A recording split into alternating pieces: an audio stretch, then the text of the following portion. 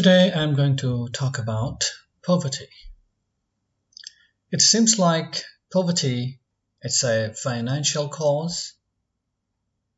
It happens due to economic factors. However, it's not any economic or financial problem at all. It's simply a problem of our mental attitude towards money and wealth.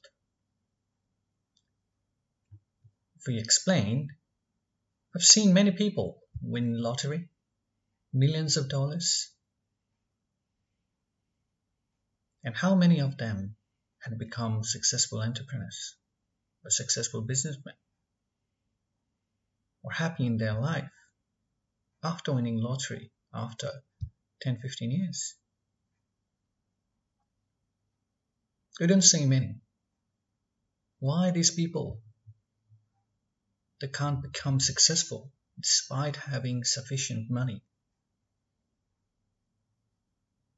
It is because they only had the money but never acquired any knowledge to manage those resources that they had by chance, which they never acquired. This is why most of the lottery winners never win success in real life, because they always had been poor in their thinking, in their mental world.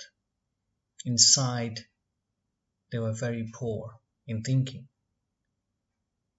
They nurtured the poor habits. They never got the qualities to think like a rich entrepreneur or a successful man, which would allow them to invest their resources in right sector and capitalize what they have.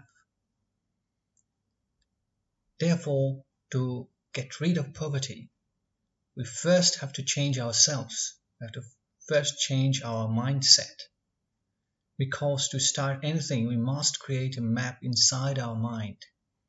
What we exactly want to do. We need to have a clear vision. Only then we'd be able to execute our plans properly.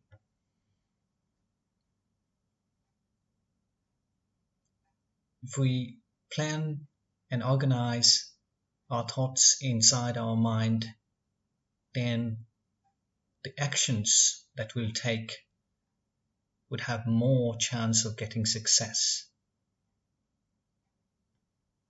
This is the key to alleviate, to eliminate poverty.